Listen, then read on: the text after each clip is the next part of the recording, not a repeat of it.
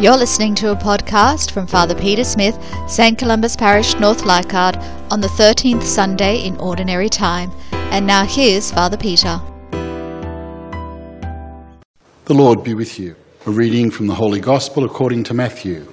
Jesus instructed the 12 as follows. Anyone who prefers father or mother to me is not worthy of me. Anyone who prefers son or daughter to me is not worthy of me. Anyone who does not take his cross and follow in my footsteps is not worthy of me. Anyone who finds his life will lose it.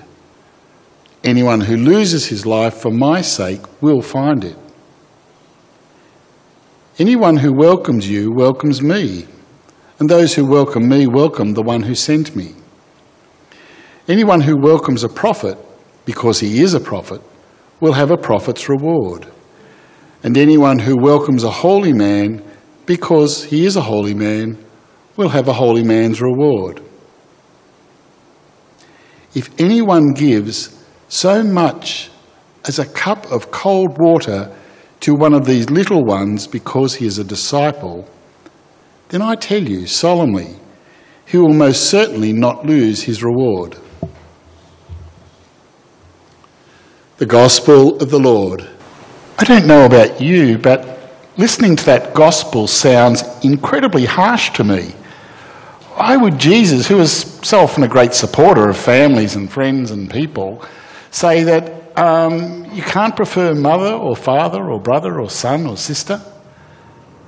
And yet, we have to realise that Matthew was writing in a time when that's exactly what was happening. Families were being torn apart because some of them chose to be Christians and others chose not to be. And there ended up being this great tension because of the persecution in the early church. And so we can understand that for Matthew writing all those years ago, there was this huge cost to be a follower of Jesus, to be a Christian. But sometimes when I reflect about it, it's not just those 2,000 years ago, is it? I think for us too, there is a cost to being a Christian, to being Catholic in our modern world. It probably comes as no surprise to you, but the Catholic Church is not always admired and respected in our modern times, and often for good reasons, because we have failed, we have made mistakes. And yet somehow we choose to continue to be people who gather here every week because we believe that this is the place where we find Christ in our lives. This is the place where we choose to make that sacrifice. And yet, I think there is a cost to us too in our modern times. Have you ever watched children playing hide and seek? They run around and they find all these places to hide, and one person has to count up to 20 and then go find all the others. Well, I'm a bit odd in this because the one who wins, I actually think, is the silly one. If you hide really well, it takes a long time to be found, doesn't it? And sometimes I've watched games of hide and seek that kids have been playing where they just give up and say, well, we can't find him, let him be. So somehow hiding too well becomes a problem in that game. Today, Jesus talks about how we find him too. One of the problems in hide and seek, of course, is that the person doing the seeking is not looking in the right place. Today, Jesus tells us where we can find him. It's not in hidden and dark places. It's not that God hides himself from us in our lives.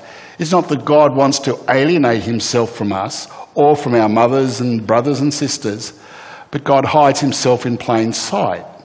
Where? In the really simple things that we do for other people.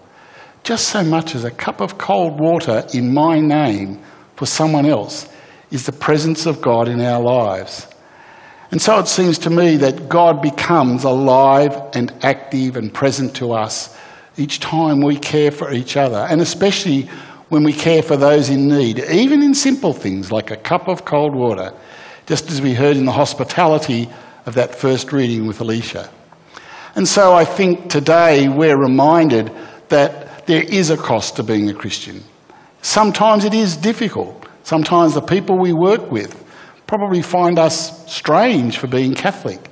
Sometimes I think in families there continues to be that struggle about teenagers who don't ever want to come to Mass, teenagers who don't get the God thing in our lives. And yet the presence of God is there, not hiding, not in dark and deep and secret places, but in the simple way in which we love and care for each other.